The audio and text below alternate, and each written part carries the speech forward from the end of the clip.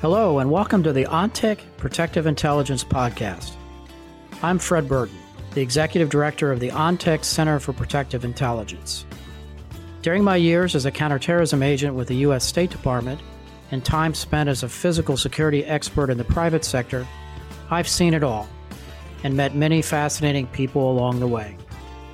This podcast series explores the riveting world of protective intelligence through conversations with leaders in the security field. I'm Fred Burton, and now on to the podcast.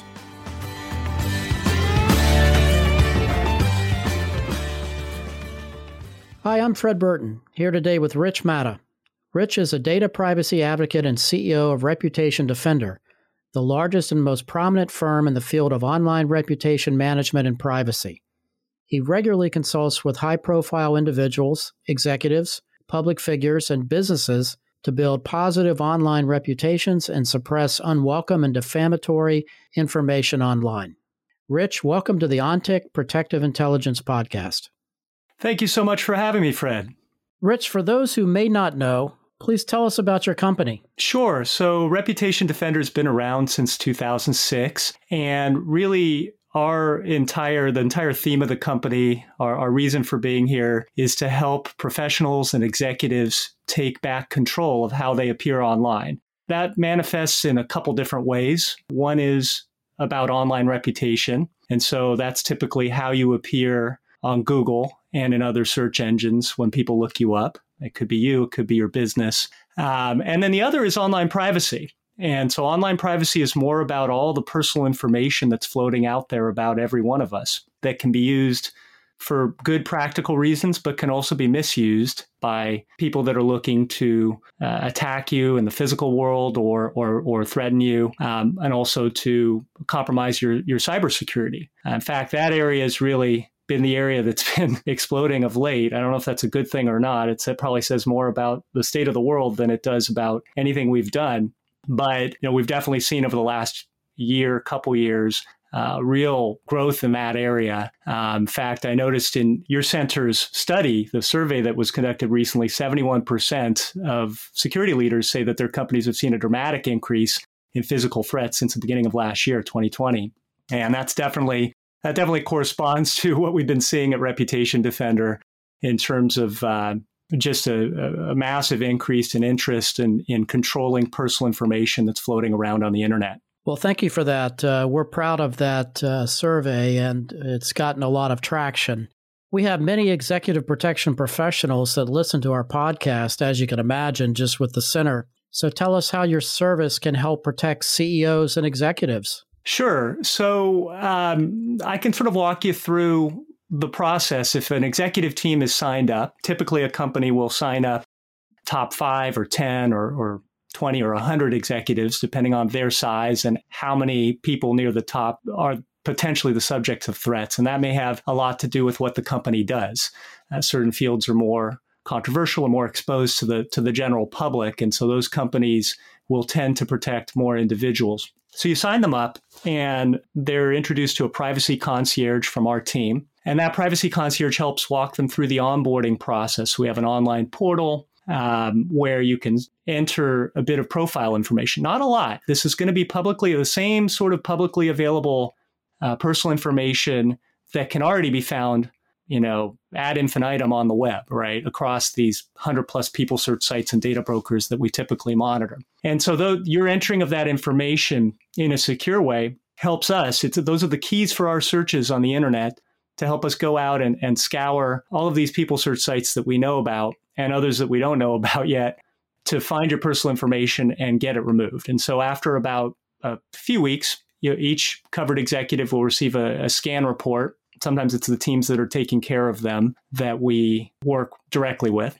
And that scan report will help them confirm, yep, we've found all the right records, and this is the volume, and this is how all the information breaks down, whether it's names, relatives and children's names, addresses, email addresses, phone numbers, and even some crazy things that you wouldn't expect, like the answers to common password reset questions. Your mother's maiden name, that's very easy to find on the clear web.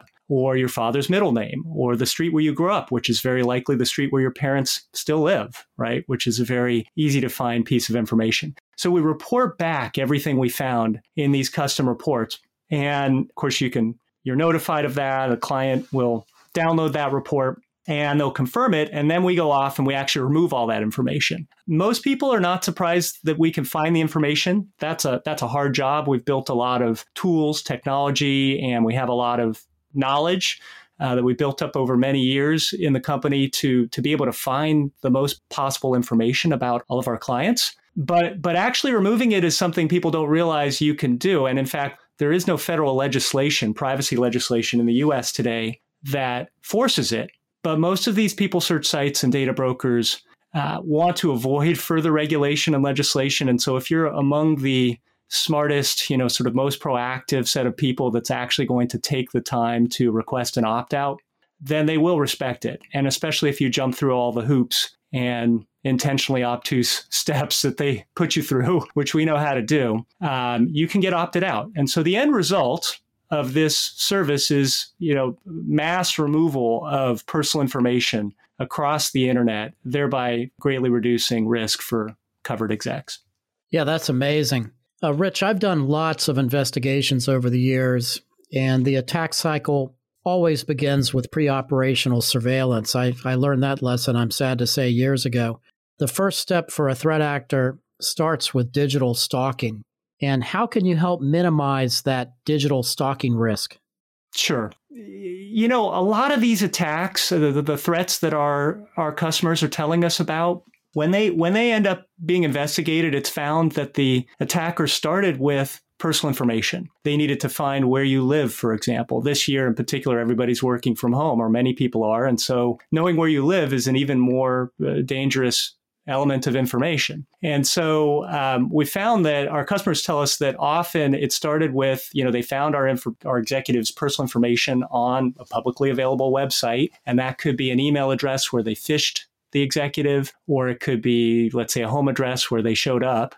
And so our whole mantra is to be proactive about minimizing that risk. And so if we can just remove your information essentially from the sites that show up on Google, maybe that attacker will move on to another target. Maybe they'll be frustrated and not attack anyone at all, which of course would be a much better outcome. But it's, as you well know, Fred, the harder you can make yourself as a target, the more risk you reduce. And so we look at our service as a simple step that can be taken. We make it simple. It's a turnkey offering to really minimize your executive team's risk in terms of how easy they are to be stalked or found online.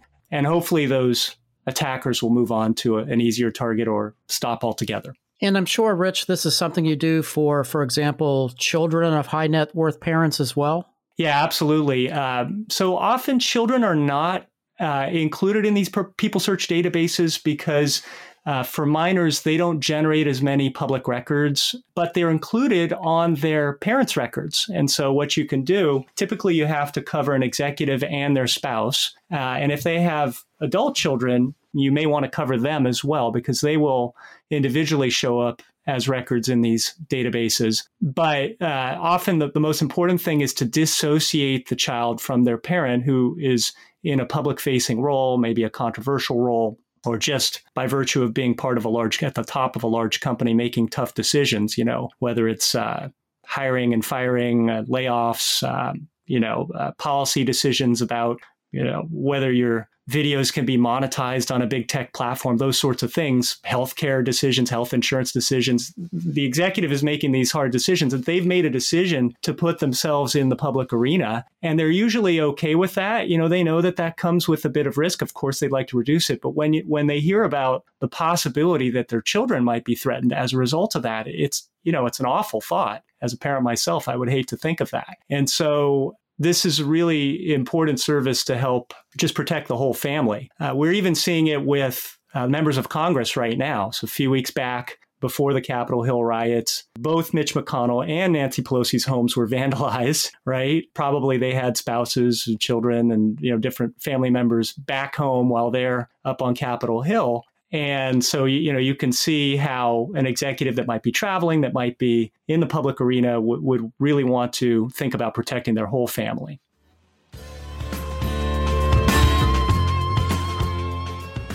We'll get back to the conversation in just a moment. But first, I wanted to tell you a little about ONTIC's Center for Protective Intelligence. In the world of protective intelligence, we know that gathering and sharing information is crucial. That is why we created the ONTIC Center for Protective Intelligence. We are regularly sharing strategies and best practices, insights, lessons learned from current and historical trends, as well as lessons learned from physical security experts like you. To find blogs, podcasts, webinars, white papers, and more, check out the center by visiting ontic.ai/center. That's ontic.ai/center.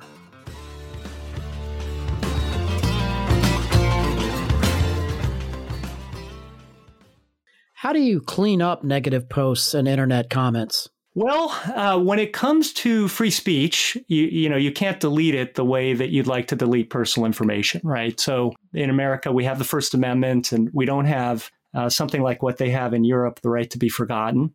And so it's really more about suppressing negative posts and internet comments. I mean, unless it's a true violation of a company's policy. So, increasingly under public pressure, the big tech platforms are expanding their policies as to what they consider threatening language or what's considered truly personal information like a social security number, an account number, that they will remove upon request. But most cases, when we're talking about negative posts or internet comments, those are matters of opinion and they're protected speech. And so you have to push it down. And the way you can push down content, negative content, is with a wave of truthful, positive content. So in our reputation management business, it's really about creating content that is specifically designed to dominate the top of Google and other search engines. Over time, if we continue to create a network of content that links together and builds upon a story that is truthful and positive and talks about everything other than the negative information that has been put out there, then we can crowd out those negative posts so they move down to the second, third, maybe further pages of Google where very few people actually look. So a simple stat is roughly 90% of people never go past page 1 of a Google search, and well over 99% never go past page 2.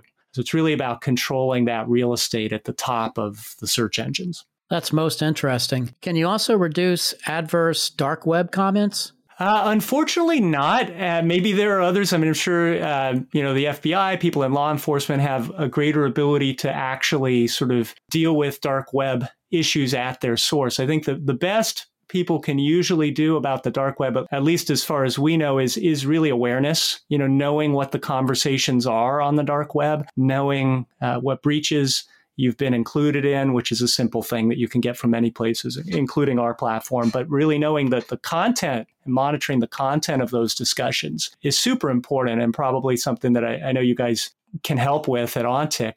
So, when it comes to the dark web, by its very nature, it being a sort of place where criminals convene and share thoughts freely without as much traceability, it's much harder to get anything removed or even to think about suppression there. We really focus on awareness of the dark web and not really control, because it's so hard to control. That's what makes it so scary. Yeah, very much so. Rich, where do you see digital privacy heading over the next 10 years?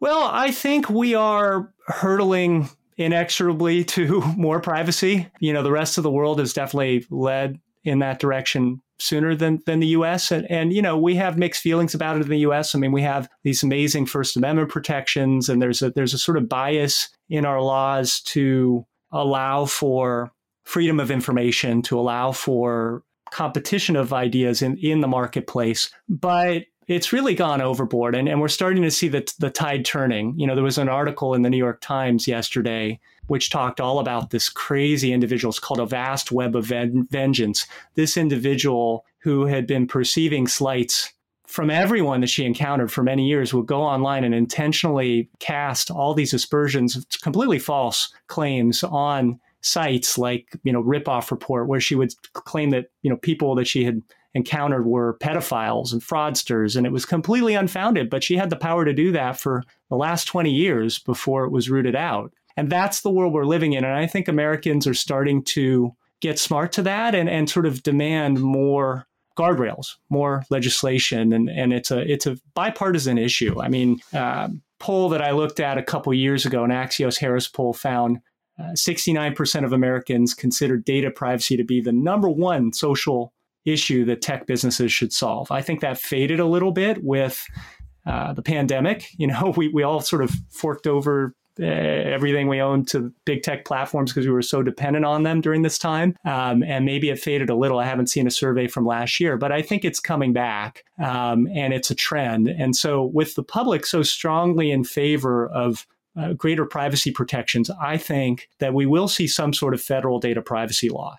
I don't know how far it'll go exactly. We've seen a similar law in the state of California and other states like Texas talking about privacy laws. So we have the California Consumer Privacy Act, which passed a little over a year ago, or took effect a little over a year ago here in California, which moves in the right direction. And for people like us, I think what that can do potentially is give our services, our offerings a little more teeth when it comes to hunting down your data and actually forcing the other side to remove it upon request. Right now, we count on their goodwill. We count on their sort of business calculation that they're better off responding than not, because it'll create a sort of uproar that might lead to even stricter regulations, But I think if we do have some level of privacy law at the federal level, then we're going to have a lot greater ability to actually remove more information. And I think that's great for anyone thinking about executive protection. It's still going to be a huge challenge to know where all the information lives. It doesn't solve the whole problem. I mean, these aren't platforms that you have intentionally given your data over to. In fact, most people aren't even aware of all these sites. We're talking about sites like Spokeo and White Pages and Instant Checkmate, Intellius, et cetera. There's hundreds of them, right? And it's not like you're getting any sort of free service from them. They're just brokering your data and a lot of times exposing it on the web for free and monetizing via ads or small upsells that might cost the price of a cup of coffee. So it's not like you're making a choice or a trade-off like you do with, say, Facebook. I know you're using my information, but I love this free platform. Keep giving it to me for free. I mean, there are issues, but at least you're aware of them. I think with these sites, what's so dangerous is you don't even know where they are. And so there'll still be a great need for finding them. But if when we found them, they were under a greater obligation, a legal obligation to remove your data, which I think is coming. I don't know if it'll take 2 years, 5 years, or 10 years, then services like ours and people in our field, in this field, will find it much easier to protect their clients. Well, Rich, you've got an amazing product and an amazing business. Is there anything else that you would like to chat about? Not really. I think, I'm super impressed with what you guys have done at OnTick. And I think really, when you come at these risks from multiple different angles, with a comprehensive platform like OnTick can provide, and then a number of different solution providers that can add value to those platforms and to your overall security program, I think that's the holy grail, So I'm really excited to connect with you, Fred, and happy to be able to get this message out to your listeners. Well, thank you so much, Rich, for being on the OnTick Protective Intelligence podcast. Thank you, Fred. It's been a pleasure.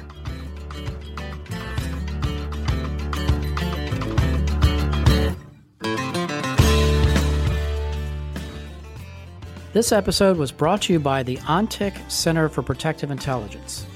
Learn more at ontic.ai/center. Again, that's ontic.ai/center. It was produced by AJ McKeon.